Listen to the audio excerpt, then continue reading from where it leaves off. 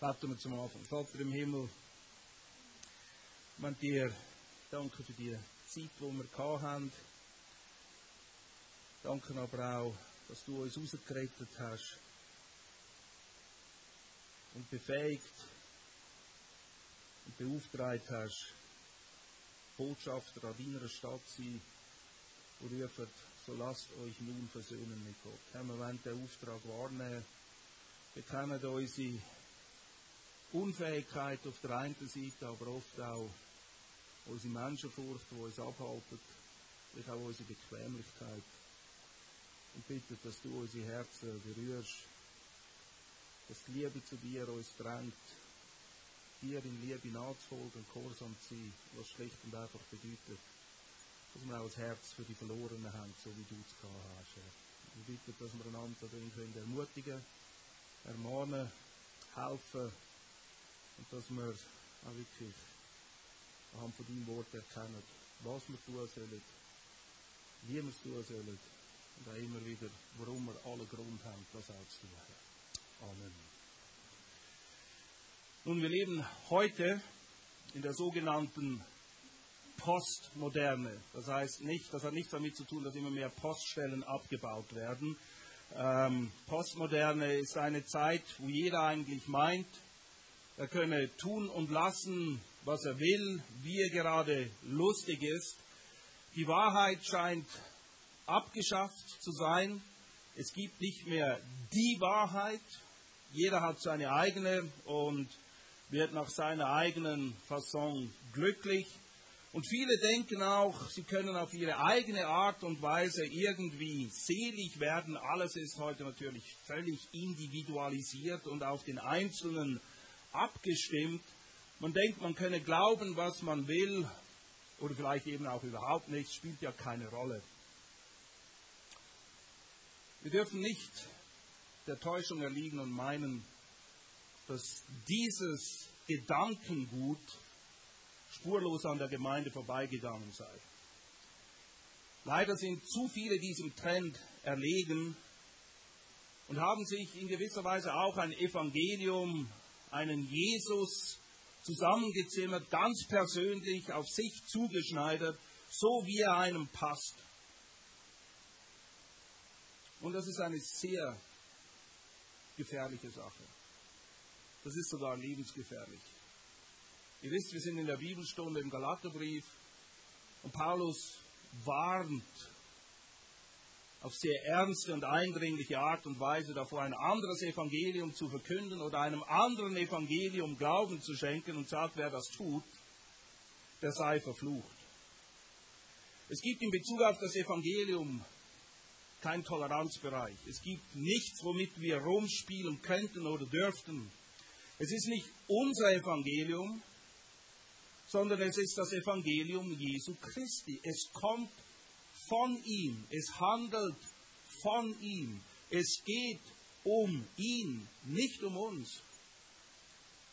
Und bei der Verkündigung des Evangeliums geht es um nichts weniger als ewige Dinge. Hier wird über die Ewigkeit entschieden, hier werden die Weichen gestellt. Und es steht nicht weniger auf dem Spiel als deine eigene persönliche Errettung und die der Leute, denen du zuhörst oder die dir zuhören. Das ist eine große Sache. Und wir müssen uns fragen, ja, wie sieht denn das aus? Wie gehen wir an die Sache ran? Wir wollen uns heute mit einem Text beschäftigen aus Apostelgeschichte. Und wir lesen zu Beginn Apostelgeschichte 17, die Verse 1 bis 9. Apostelgeschichte 17, 1 bis 9. Zufälligerweise ist das der Bericht über die Entstehung der Gemeinde in Thessalonik. Passt irgendwie. Apostelgeschichte 17, 1 bis 9. Nachdem sie aber durch Amphipolis und Apollonia gereist waren, kamen sie nach Thessalonik, wo eine Synagoge der Juden war. Nach seiner Gewohnheit aber ging Paulus zu ihnen hinein und unterredete sich an 3 Sabbaten mit ihnen aus den Schriften, indem er eröffnete und darlegte, dass der Christus leiden und aus den Toten auferstehen musste und dass dieser, sprach er, der Christus, den ich euch verkündige, der Christus ist. Einige von ihnen glaubten und schlossen sich Paulus und Silas an, und von den anbetenden Griechen eine große Menge und von den vornehmsten Frauen nicht wenige. Die Juden aber wurden eifersüchtig und nahmen einige böse Männer vom Gassenpöbel zu sich, machten einen Volksauflauf und brachten die Stadt in Aufruhr, und sie traten vor das Haus Jasons und suchten sie vor das Volk zu führen. Als sie aber nicht fanden, schleppten sie Jason und einige Brüder vor die Obersten der Stadt und riefen: Diese, die den Erdkreis aufgewiegelt haben, sind auch hierher gekommen, die Jason beherbergt hat. Und diese alle handeln gegen die Verordnungen des Kaisers, indem sie sagen, dass ein anderer König sei, Jesus. Sie beunruhigten aber die Volksmenge und die Obersten der Stadt, die dies hörten. Und nachdem sie von Jason und den übrigen eine Bürgschaft erhalten hatten, entließen sie sie. Die Brüder aber sandten sogleich in der Nacht sowohl Paulus als auch Silas fort nach Beröa, die, als sie angekommen waren, in die Synagoge der Juden gingen. Soweit der Text. Und das Thema der Predigt lautet: Dieser Jesus, kein anderer. Man könnte auch sagen, dieses Evangelium, kein anderes. Dieser Jesus ist der Jesus der Schrift. Wenn du diesen Jesus kennenlernen möchtest, wenn du ihn besser kennenlernen möchtest, dann gibt es schlicht und einfach nur einen einzigen Weg. Und der führt immer über die Schrift. Wenn du errettet werden möchtest, wenn du möchtest, dass Menschen errettet werden, dann führt es über den Jesus der Schrift. Über den Jesus, der selbst Folgendes sagt: Wer an mich glaubt, so wie die Schrift gesagt hat, aus dessen Leib werden Ströme lebendigen Wassers fließen. Wer glaubt, so wie die Schrift gesagt hat. Nicht wie es ihm passt, nicht wie er sich das vorstellt, nicht wie er es gerne hätte. Wer so glaubt, wie die Schrift es gesagt hat.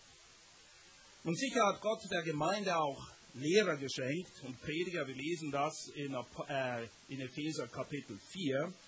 Und es gibt auch eine Menge Bücher, einige davon sind sogar tatsächlich lesenswert. Doch bei allem, was du hörst, bei allem, was du liest, gilt es immer wieder, zurück zur Schrift zu gehen. Ein Beräer zu sein, das ist der Ort, wohin Paulus und Silas geflüchtet sind.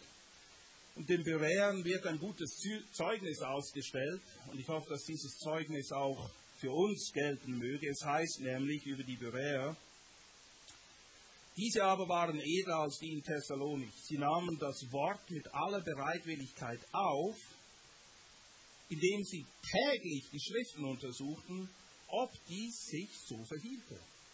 Selbst das, was sie gehört haben, selbst das, was sie von einem Apostel Paulus gehört haben, prüften sie anhand der Schrift. Die Schrift ist der Maßstab für alles. Nicht umsonst ist das erste Sola der Reformation Sola Scriptura. Allein die Schrift. Nimm die Schrift weg und alle anderen Soli, allein aus Gnade, allein durch Glauben, sind hinfällig, weil wir haben keinerlei Grundlage dafür mehr. Wenn wir jetzt Paulus Vorgehensweise beobachten, speziellen Fall hier in Thessalonich, dann gibt es nicht weniges, was wir von ihm lernen können. Paulus, und das war für Paulus klar, Jesus selbst gibt ihm den Auftrag, dass er der Apostel für die Nationen sein soll. Das war sein Auftrag. Du und ich haben auch einen Auftrag gefasst. genauso wie Paulus eins. Der Missionsbefehl in Matthäus 28 richtet sich an alle, an jeden Einzelnen. Das ist nicht irgendeine Elitegruppe oder die speziell begabten Evangelisten. Nein, alle haben diesen Auftrag, hinzugehen und Jünger zu machen. Wie sieht das bei Paulus aus? Was können wir von ihm lernen? Erstens, mach es dir zur Gewohnheit, habe einen Plan, wie du an die Leute rankommst. Wir lesen hier, und wir überlesen es vielleicht, Kapitel 17, Vers 2, nach seiner Gewohnheit aber. Paulus hatte die Gewohnheit. Er lebte sein Leben zielgerichtet. Es war überlegt, bewusst. Er hatte eine gute Gewohnheit entwickelt, dass, wenn er in eine neue Stadt kommt, weiß, wo er hingeht und weiß, was er macht. Das war nicht irgendwie so aufs Geratewohl hin. Und wie wir es gestern angeschaut haben, er geht zu ihnen. Er geht dahin, wo die Leute sind, die er erreichen will. Er wartet nicht, bis sie zu ihm kommen. Er macht zu Jüngern, indem er zu ihnen hingeht. Und das war seine Gewohnheit. Wenn ihr die Apostelgeschichte lest, das war Standardprogramm. Hast du einen Plan? Hast du eine gute Gewohnheit entwickelt, wie du an die Leute rankommst? Nun, zu dieser guten Gewohnheit zählt nicht nur die Tatsache, dass er diesen Entschluss gefasst hat, zu ihnen zu gehen, sondern zweitens, nutze die Schrift, das Wort Gottes, wenn du zu den Leuten gehst. Weil wir lesen weiter in Apostelgeschichte 17, nach seiner Gewohnheit aber ging Paulus zu ihnen hinein und, jetzt kommt, was er macht, unterredete sich an 3 Sabbaten mit ihnen aus den Schriften. Indem, das erklärt, wie hat er es denn gemacht? Indem er eröffnete und darlegte. Wenn wir zu den Leuten gehen, wenn wir diesen Plan haben, dann sollen wir die Schrift nutzen. Wir dürfen nicht irgendetwas erklären oder irgendetwas erzählen. Es muss aus der Schrift kommen. Die Schrift selbst soll erklärt werden, denn Römer 1,16 sagt, ich schäme mich des Evangeliums nicht, denn es ist eine Kraft Gottes zur Errettung. Römer 10,17, so kommt der Glaube aus der Predigt, die Predigt aber aus dem Wort. Nehmt die Bibel mit, schlagt sie auf, lest vor, gebt es den Leuten, mit denen ihr redet und sagt, sie sollen lesen und euch erklären, was sie denn denken, was es bedeutet. Wie oft wird evangelisiert und das Wort Gottes ist nicht mal präsent.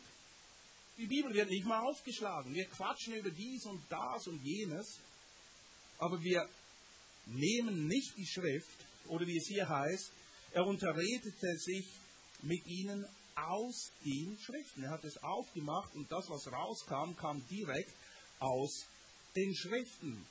Wenn es hier heißt, dass er sich mit ihnen unterredete, dann bedeutet dieses Wort Gründe liefern. Okay? Er liefert Gründe. Er bringt Erklärungen. Und zwar biblische Erklärungen. Er erklärt das Evangelium anhand der Schrift. Wenn es heißt, indem er eröffnete und darlegte, das Wort für eröffnen ist ein Wort, das auch gebraucht wird, um zu beschreiben, wenn Blinde sehend werden, wenn die Augen aufgehen und wir plötzlich erkennen. Er versucht ihnen mittels der Schrift, im Vertrauen auf den Heiligen Geist, die Augen zu öffnen, damit wir sehend werden, damit die Hörer der Schrift sehend werden. Er erklärt, was es bedeutet. Und das dritte wäre, wenn er es ihnen darlegt, das ist ein juristischer Begriff, er liefert Beweise. Und wir sind uns klar, diese Beweise, die wir liefern, kommen aus der Schrift. Und wenn jemand die Schrift nicht ernst nimmt, dann sind diese Beweise hinfällig. Und das ist nicht unsere Verantwortung, wie Sie damit umgehen. Aber es ist unsere Verantwortung, die Behauptungen, die wir machen, die Wahrheiten, die wir in den Raum stellen, biblisch zu beweisen, darzulegen, dass es sich tatsächlich so verhält.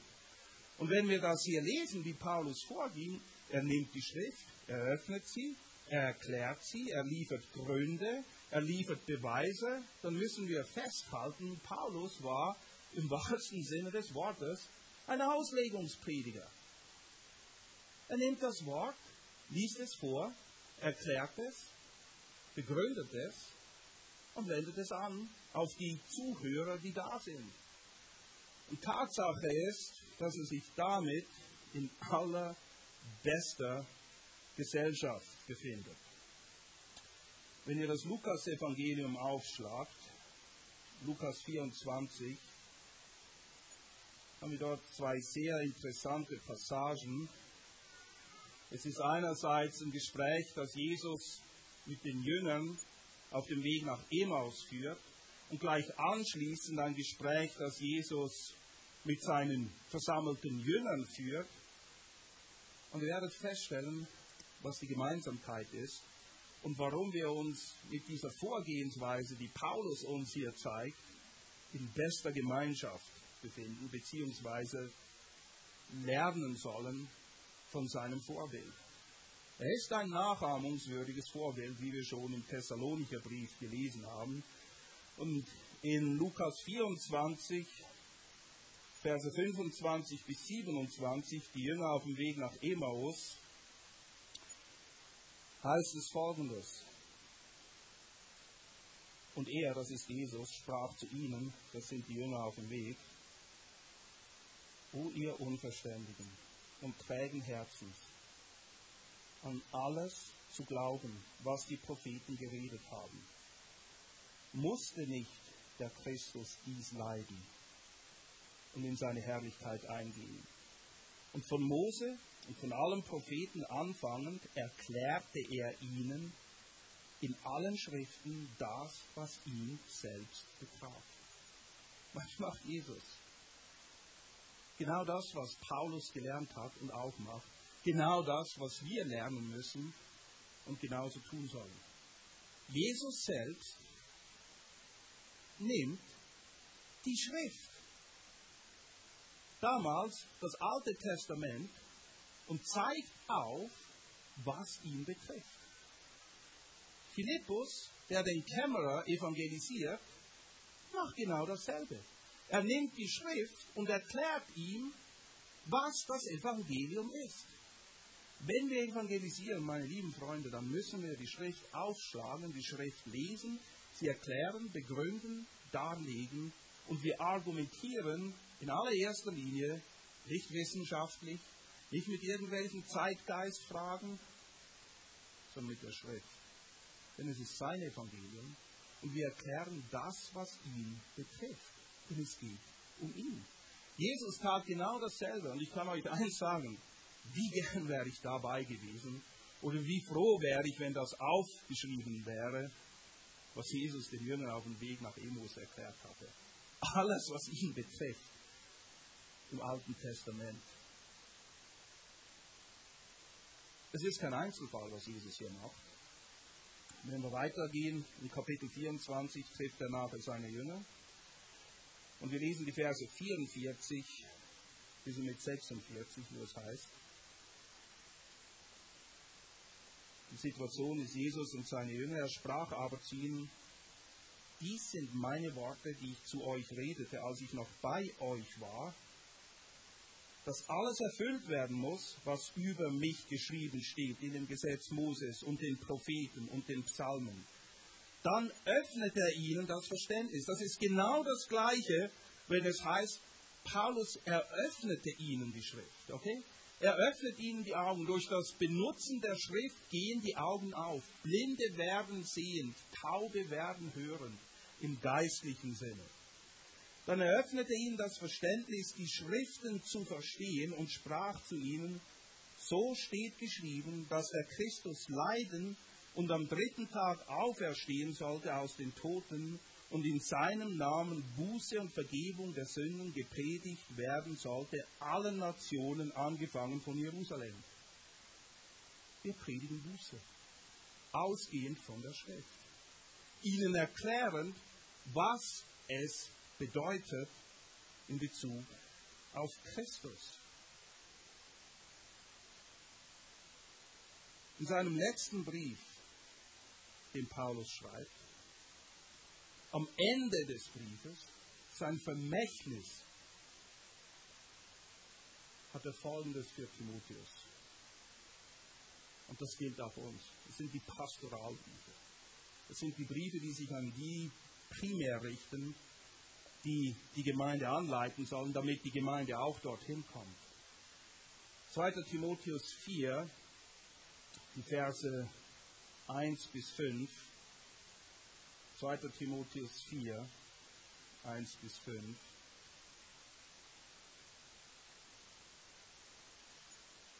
Ich bezeuge ernstlich vor Gott und Christus Jesus, der richten wird, Lebende und Tote, und bei seiner Erscheinung und seinem Reich. Oh. Ziemlicher Zeugenstand, den er hier aufruft. Okay? Er stellt sich in die Gegenwart Gottes und Christus, Retter und Richter der Welt. Und Folgendes hat er vor diesem Zeugenstand zu bezeugen und weiterzugeben. Was ist das allererste? Predige das Wort. Halte darauf zu gelegener und ungelegener Zeit. Das lässt ziemlich wenig Zeit übrig, oder? Es gibt eigentlich nur gelegene und ungelegene Zeit. Er sagt, spielt keine Rolle, welche Zeit. Predige das Wort. Überführe, weise ernstlich zurecht, ermahne mit aller Langmut und Lehre. Mit biblischer Lehre, mit der Schrift. Nicht mit endlosen Diskussionen und Argumentationen. Mit aller Lehre der Schrift. Mit Geduld, mit Langmut. Es braucht Zeit. Denn es wird eine Zeit sein, dass sie die gesunde Lehre nicht ertragen werden. Wie wir eingangs gesehen haben, jeder denkt, er könnte sich seinen persönlichen Jesus zurechtzimmern. Sondern nach ihrer eigenen Begierden sich selbst Lehre aufhäufen werden, indem es ihnen in den Ohren kitzelt. Und sie werden die Ohren von der Wahrheit abkehren, sich aber zu den Fabeln hinwenden. Du aber, großes Aber, egal was gerade im Trend ist, egal was alle anderen machen oder die meisten, du aber, sei nüchtern, sei überlegt, sei besonnen, wisse, was du tust und was du tun sollst und wie du es tun sollst. In allem leide Trübsal, tue das Werk eines Evangelisten, vollführe deinen Dienst. Erinnert sehr stark an Thessalonicher, die in Drangsal mit Freude das Wort aufnahmen, den Dienst des Evangelisten vollführt haben, ihren Dienst ausgeführt haben. Merkt ihr, diese Prinzipien finden wir überall. Letzte Worte von Paulus an Timotheus. Und wenn du weißt, dass deine Zeit gekommen ist, dann konzentrierst du dich auf das, was wirklich zählt. Darum geht es. Okay, wir sollen also erstens einen Plan haben. Zu diesem Plan gehört ganz klar und eindeutig, dass wir die Schrift benutzen und auslegen und erklären und darlegen. Und wenn wir das tun, dann tun wir genau das, was Christus auch getan hat und was Paulus in Apostelgeschichte 17 auch tut. Denn wir sind ja seine Nachahmer, sprich Christi Nachahmer. Die Apostel sind seine Nachahmer. Wir müssen nichts neu erfinden. Wir müssen es nur sehen und treu tun, meine lieben Freunde. Was macht er denn? Und er macht genau dasselbe, das Jesus auch gemacht hat. Was erklärt Jesus den Jüngern auf dem Weg nach Emmaus? Was erklärt er seinen Jüngern in Lukas 24? Nun, dass er leiden musste. dass er sterben würde. Was macht Paulus, wenn er ihnen die Schrift darlegt und eröffnet? Indem er öffnete und darlegte, Vers 3, dass der Christus leiden und aus den Toten auferstehen musste und dass dieser, und das ist im Griechischen so betont, dass ihr könnt es gar nicht übersehen, dieser, sprach er, der Christus, den ich euch verkündige, der Christus ist. Es spielt sehr wohl eine Rolle, welchen Christus wir verkündigen. Nicht überall, wo Christus draufsteht, ist auch Christus drin. Lasst euch nicht so leicht in die Irre führen. Paulus betont das hier so ausdrücklich.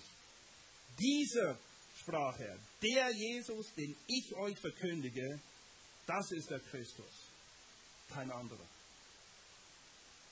Wie macht er es? Nun, es gibt eben kein Gospel Light, okay? Es gibt eine Menge Leitprodukte. Das sind Produkte, die viel Leid verursachen. Gospel Light verursacht auch viel Leid, weil es eigentlich gar kein Evangelium mehr ist. Wenn wir das Evangelium verkünden, dann sollen wir einen Plan haben, wir sollen die Schrift benutzen und der Fokus des Evangeliums ist Christus selbst. Und zwar Christus, der gekommen ist und gemäß dem souveränen Plan Gottes gelitten hat. Wenn wir von seinen Leiden sprechen, dann beinhaltet das, dass er litt für die Sünden der Menschen. Ja, wir müssen über Sünde reden. Wir müssen auf Sünde zu sprechen kommen. Er litt, damit wir nicht leiden müssten. Er ist stellvertretend für uns ans Kreuz gegangen. Es war meine Schuld, die auf ihm lag. Es war die Schuld der Leute, die das erkennen müssen, die ihn ans Kreuz gebracht haben. Wir müssen zuerst die unangenehme Botschaft bringen, bevor wir die gute Botschaft bringen können. Er litt, weil es für dich sonst keine Erlösung gab. Das müssen wir den Leuten kommunizieren. Und er ist gestorben und er ist auferstanden, wie es hier sagt. Ja, er ist tatsächlich als Mensch gestorben, war tot, war begraben, ist auferstanden, weil die Sünde keine Macht über ihn hatte. Was eine Bestätigung dessen ist, dass er ist, wer er vorgibt zu sein, nämlich der menschgewordene Sohn Gottes. Gott im Fleisch. Niemand anders konnte das tun, was er getan hat.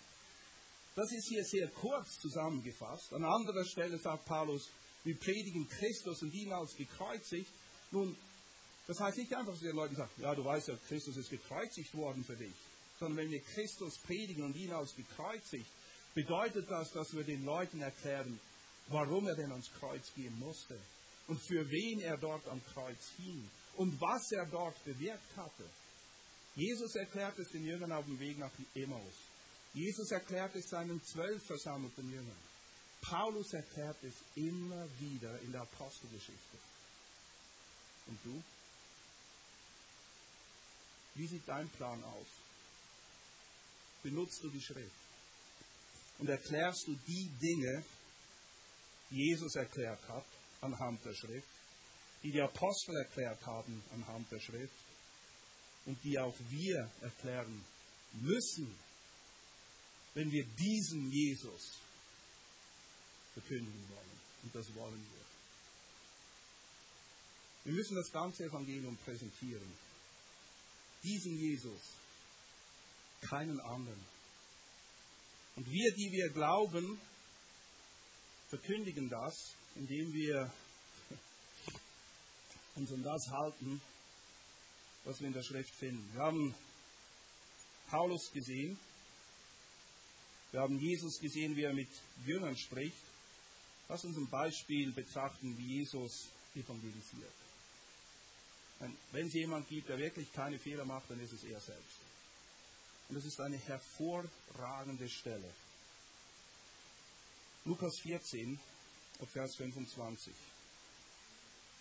Lukas 14, ab Vers 25.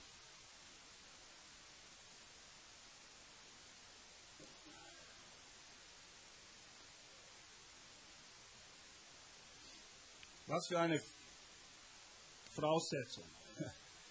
Das, was wir uns alle wünschen, oder? Es gingen aber große Volksmengen mit ihm, eine Menge Leute. Bam, das ist deine Chance, das Evangelium zu präsentieren. Verbocke es ja nicht, okay? Viele Leute. Was wird Jesus wohl machen? Wie geht er vor? Er wandte sich um und sprach zu ihnen. Hier kommt's. Wenn jemand zu mir kommt und hasst nicht seinen Vater und seine Mutter und seine Frau und seine Kinder und seine Brüder und Schwestern, dazu auch sein eigenes Leben, so kann er nicht mein Jünger sein. Autsch.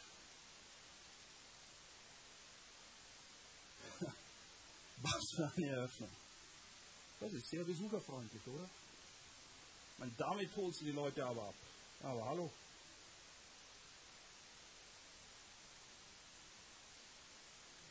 Und wir fragen uns, oder wir sind versucht, uns zu fragen, Jesus, ging es nicht ein bisschen sanfter? Er sagt, worum es geht. Ein Jünger zu werden bedeutet Herrschaftswechsel. Ein Jünger zu werden bedeutet, Jesus an erster Stelle zu haben, vor allem anderen. Er will nicht sagen, dass ihr eure Familienangehörigen hassen sollt, aber wenn ihr Entscheidungen treffen müsst zwischen ihm und irgendjemand anderen, muss ja Nummer 1 sein. Er sagt, wenn du das nicht willst, dann kannst du nicht mein Jünger sein. Okay, harter Einstieg, kann ja wohl nur besser werden. Vers 27. Wer nicht sein Kreuz trägt und mir nachkommt, kann nicht mein Jünger sein. Damals wusste jeder, was es bedeutet, wenn jemand saß mit dem Kreuz durch die Gassen ging. Er war auf dem Weg, hingerichtet zu werden. Er hat mit dem Leben abgeschlossen. Er konnte nicht mehr verfügen, was er tut oder nicht. Jesus sagt, wenn du dein Leben selbst in die Hände nehmen willst, wenn du nicht bereit bist, es zu verlieren, um meinetwillen, dann kannst du nicht mein Jünger sein. Das ist Jesus, der hier evangelisiert, okay? Er geht noch weiter. Verse 28 bis 32 sagt er, überschlag die Kosten. Ja, es kostet etwas. Das soll eine wohlüberlegte Entscheidung sein. Nicht aus einem Anflug von Enthusiasmus heraus. Oder ja, ich versuch's mal, weil alles andere habe ich schon probiert, das hat nicht funktioniert. Versuchen wir es mal mit Jesus. Er sagt, überschlag die Kosten. Und am Ende dieser Evangelisation, um sicher zu sein, dass niemand verpasst, was er eigentlich sagen will und worum es tatsächlich geht, die Zusammenfassung in Vers 33. So kann nun keiner von euch, der nicht allem entsagt. Lass uns nochmal lesen. Keiner, der nicht allem entsagt, was er hat, mein Jünger sein. Diesen Jesus verkündigen wir. Dieser Jesus, der diese Ansprüche, stellt Ansprüche. Dieser Jesus, der uns auffordert, unser Kreuz auf uns zu nehmen, täglich. Dieser Jesus, der sagt, bei mir geht es um Selbstverleugnung, nicht um Selbstverwirklichung. Dieser Jesus, der seinen Jüngern sagt, mich haben sie gehasst, euch werden sie hassen. Dieser Jesus, der enthusiastischen, potenziellen Nachfolgern sagt, die Vögel haben Nester und die Füchse haben Höhlen. Der Sohn des Menschen hat nicht mal einen Stein, wo er sein Haupt hinlegen kann. Willst du wirklich mein Nachfolger werden? Dieser Jesus, der seinen Jüngern sagt, in der Welt werdet ihr Bedrängnis haben.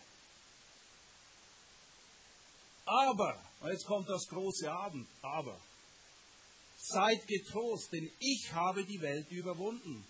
Dieser Jesus ist auch der Jesus, der sagt, dass er voller Gnade und Wahrheit ist. Es ist auch der Jesus, der in Hebräer 4 beschrieben wird, als der Hohepriester, der Mitleid zu haben vermag mit unseren Schwachheiten und uns einlädt, vor seinen Gnadenthron zu treten, um rechtzeitige Hilfe zu empfangen.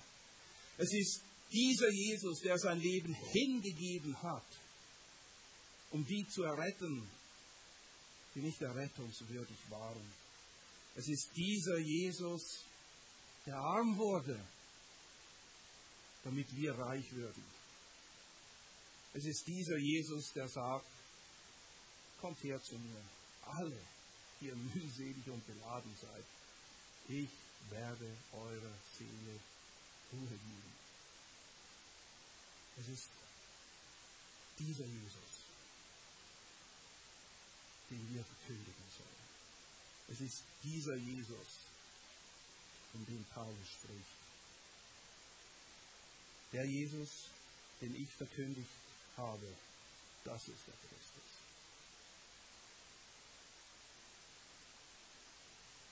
Beim ersten Mal kam er, um zu retten und zu suchen, was verloren ist. Wenn Christus wiederkommt, dann kommt er als der Richter. Und es gibt keine zweite Chance mehr. Auf welcher Seite stehst du? Freust du dich auf den Retter oder erfüllt dich der Gedanke der Wiederkunft Jesu eher mit Angst und Schrecken? Weil du weißt oder nicht sicher bist, ob du ihm gehörst, ob du ihm wirklich vertraust, ob er dein Herr ist, ob deine Sünden tatsächlich vergeben sind. Es ist dieser Jesus, den wir gerade kurz betrachtet haben, den die Schrift uns vor Augen malt, den wir verkündigen sollen. Und wenn wir das tun, so wie Paulus es tat, dann viertens, habt realistische Erwartungen, was auf euch zukommt, was euch dann erwartet. Viertens, habt realistische Erwartungen. Denn nicht alle werden begeistert sein, wenn ihr diesen Jesus verkündigt. Okay? Aber Paulus zeigt, dass Gottes Wort, wenn treu verkündigt, immer eine Reaktion bewirken wird. Es gibt keine Neutralität in Bezug auf das Evangelium. Ja, es gibt zwar Schweizer, die in den Himmel kommen, aber keine Neutralität in Bezug auf das Evangelium. Okay? Neutralität ist in gewissen Dingen eine gute Sache, aber nicht in der Verkündigung des Evangeliums. Und wenn wir lesen, was passiert, dann müssen wir uns darauf wappnen, mit denselben Reaktionen konfrontiert zu werden und realistisch bleiben. Okay? Zuerst wird die positive Reaktion berichtet. Das ist das, was wir uns alle wünschen. Das heißt, Vers 4, und einige von ihnen glaubten und schlossen sich Paulus und Silas an, und von den anbetenden Griechen eine große Menge und von den vornehmsten Frauen nicht wenige. Einige glauben, einige. Sie wurden überzeugt durch die Darlegung und Eröffnungen der Schrift, durch das Wirken des Geistes. Und sie folgen diesem Christus nach. Und zwar Juden, Griechen, Frauen. Gottes Wort erreicht alle. Es gibt weder ethnische noch soziale Barrieren beim Evangelium, die nicht überwunden werden könnten. Es spielt keine Rolle, ob jung oder alt, Mann oder Frau, woher du kommst, was du mitbringst, was deine Vergangenheit ist. Jeder, der da glaubt, an diesen Jesus, wird errettet werden. Einige kamen zum Glauben. Christus kam ja auch, um zu suchen und zu retten, was verloren ist. Wenn du nicht verloren bist, wenn du diese Errettung kennst, beschäftigst du dich dann damit, dass andere Verlorene errettet werden, indem du die gute Botschaft verkündest? Mit einer realistischen Erwartung, was auf dich zukommen wird, wenn du es tust? Klar, wir wünschen uns Bekehrung. Wir wünschen uns, dass Menschen errettet werden. Und es ist mein und hoffentlich unser zunehmendes Verlangen, dass wir erleben dürfen, dass Gott uns und die Gemeinde nutzt, dass Leute errettet werden. Auf der anderen Seite müssen wir uns aber auch Folgendes gefasst machen. Wie gesagt, wir müssen realistische Erwartungen haben. Vers 5. Die Juden aber wurden eifersüchtig, nahmen einige böse Männer vom Gassenpöbel zu sich, machten einen Volksauflauf und brachten die Stadt in Aufruhr. Sie wurden eifersüchtig. Das ist eine Standardreaktion. Wir sehen das in Apostelgeschichte 5, 17, 13, 45 immer wieder. Sie wurden sauer. Und wenn ihr jemals im Nahen Osten wart, ich war leider noch nicht dort, aber ich habe es gehört, ich habe es gesehen, dann, wenn die Leute dort unten sauer werden, dann geht das ziemlich zur Sache, okay? Das ist ernst. Sie wurden eifersüchtig. Sie suchen Verstärkung. Die Juden verbünden sich plötzlich mit jedem, der gegen diese elenden Apostel ist. Spielt keine Rolle, was du denkst und was du glaubst. Hilf uns, dass wir diese Typen loswerden. Sie suchen Verstärkung. Sie führen dazu, dass ein Aufruhr geschieht. Sie beschuldigen die Apostel, einen Aufruhr veranstaltet zu haben, den sie ins Leben gerufen haben. Die Apostel haben nur gepredigt. Den Aufruhr verursachen sie. Aber dann klagen sie die Apostel an und sagen, die haben alles in Aufruhr gebracht. In einigen Übersetzungen, das ist meine Lieblingsübersetzung, sagen, die ganze Welt auf den Kopf gestellt haben, sind jetzt auch zu uns gekommen. Sie haben die Welt auf den Kopf gestellt. Nun, die Welt steht Kopf seit dem Sündenfall. Und wenn die Apostel kommen und sie wieder auf den Kopf stellen, dann steht sie endlich wieder richtig. Von daher ist das eigentlich eine gute Sache, wenn wir die Welt auf den Kopf stellen, weil sie dann wieder da ist, wo sie hingehört. Aber das war das Empfinden. Und ich habe gesagt, das Evangelium wird immer eine Reaktion hervorbringen. Die Leute sind außer sich. Sie toben, sie sind wütend und haben nur ein einziges Ziel. Weg mit diesen Aposteln. Weg mit diesen Leuten, die diesen Jesus verkündigen. Und wenn ihr die Apostelgeschichte lest oder 2. Korinther lest, wo Paulus uns einen Einblick gibt, wie sein Dienst war, dann bedeutet das Steinigung, Gefängnis, Schläge, Folter, Einschüchterung und nicht wenige sind dabei gestorben. Hast du eine realistische Erwartung, wenn du diesen Jesus, der schlägt, verkündigst? Und nur nebenbei bemerkt, Paulus hat sein Vorgehen nie geändert. Ihr könnt weiterlesen. Er geht in die nächste Stadt und macht dasselbe. Er geht in die nächste Stadt und macht dasselbe. Egal, was es kostet. Und was können wir schlussfolgern? Was müssen wir lernen? Apostelgeschichte ist zwar kein Lehrbrief, es ist eine Beschreibung, aber es gibt trotzdem Prinzipien, zeitlose Wahrheiten, wie wir sie nennen, die hilfreich, anwendbar oder um es mit den Worten der Thessalonicher zu sagen, nachahmungswürdig sind. Das sind unsere Vorbilder. Wir sollen ihre Nachahmer sein, in dieser Art und Weise, damit wir, wie wir es vorher gelesen haben in 2. Timotheus 4,5, unseren Dienst als Evangelisten erfüllen. Erstens ist jeder von uns zu diesem Auftrag berufen. Einfach zur Erinnerung nochmal. Matthäus 28, 18 bis 20 richtet sich an alle Kinder Gottes. Damit du diesen Auftrag, diese Mission erfüllen kannst, musst du erstens nochmal einen Plan haben. Es geschieht nicht von alleine. Paulus hat es sich zur Gewohnheit gemacht, wenn er irgendwo hinging, an einen Ort zu gehen, wo es sich die Möglichkeit boten, das Evangelium zu verkünden, zu gelegener oder ungelegener Zeit. Er hat nicht gefragt, ob es passt. Er hat es einfach gemacht. Habe einen Plan und bleibe dran, auch wenn der Wind mal etwas rauer bläst. Und wir wissen, was Paulus gerade erlebt hat, bevor er das gemacht hat, was er in Thessalonik gemacht hat. Wir müssen nicht weit zurück. Apostelgeschichte 16, Vers 20. Die Obersten der Stadt kommen. Ich lese Vers 19. Als aber ihre Herren sahen, dass die Hoffnung auf ihren Gewinn dahin war, griffen sie Paulus und Silas und schleppten sie auf den Markt zu den Vorstehern.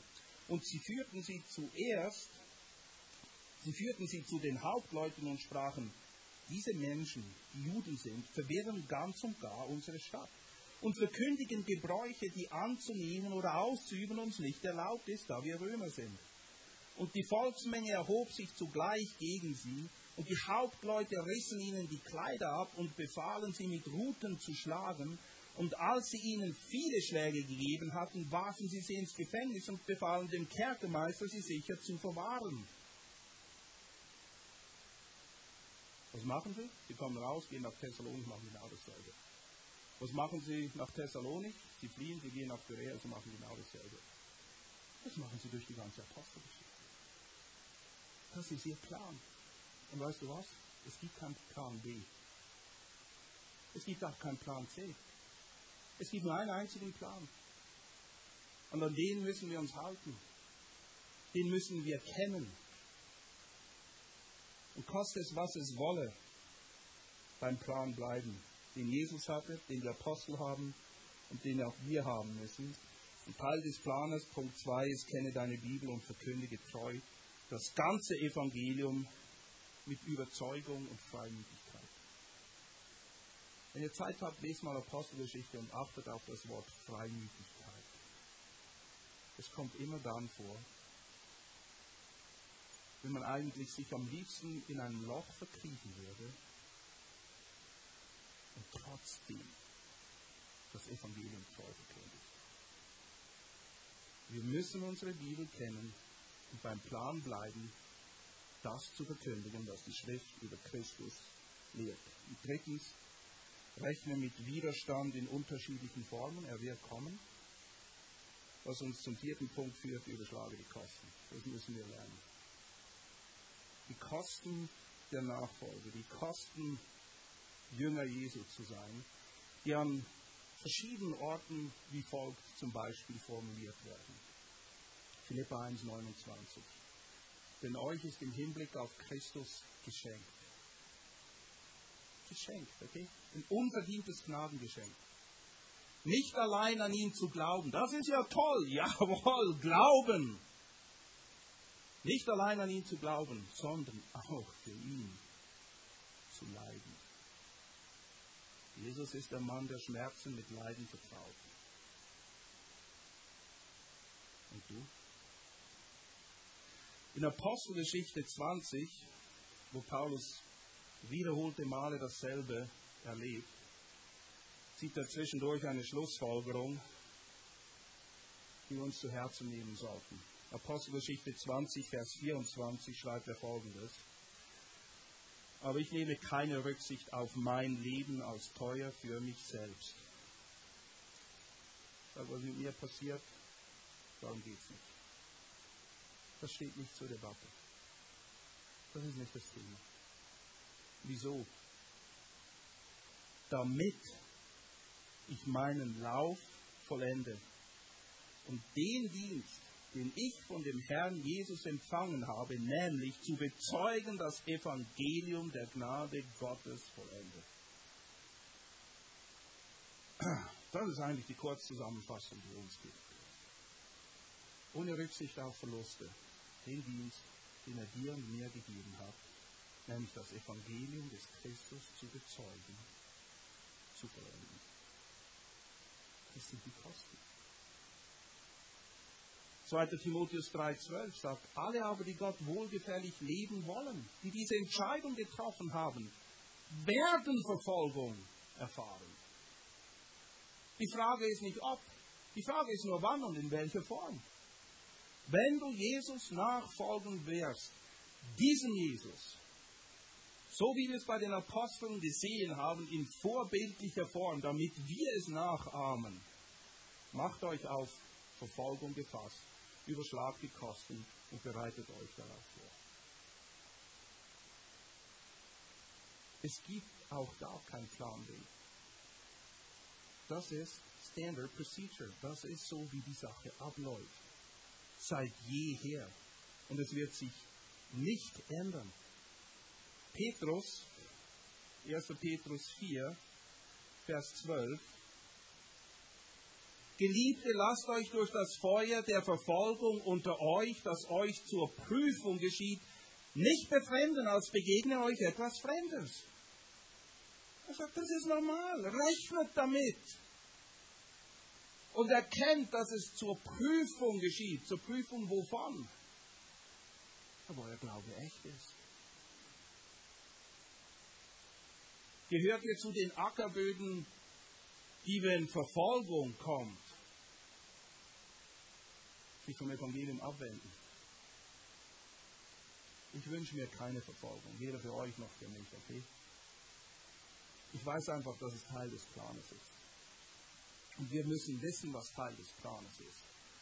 Damit wir, wenn es kommt, wissen, dass es uns zur Prüfung geschieht und uns stärken soll und wir uns nicht befremden lassen, als begegne uns etwas Fremdes. Nein, es gehört dazu.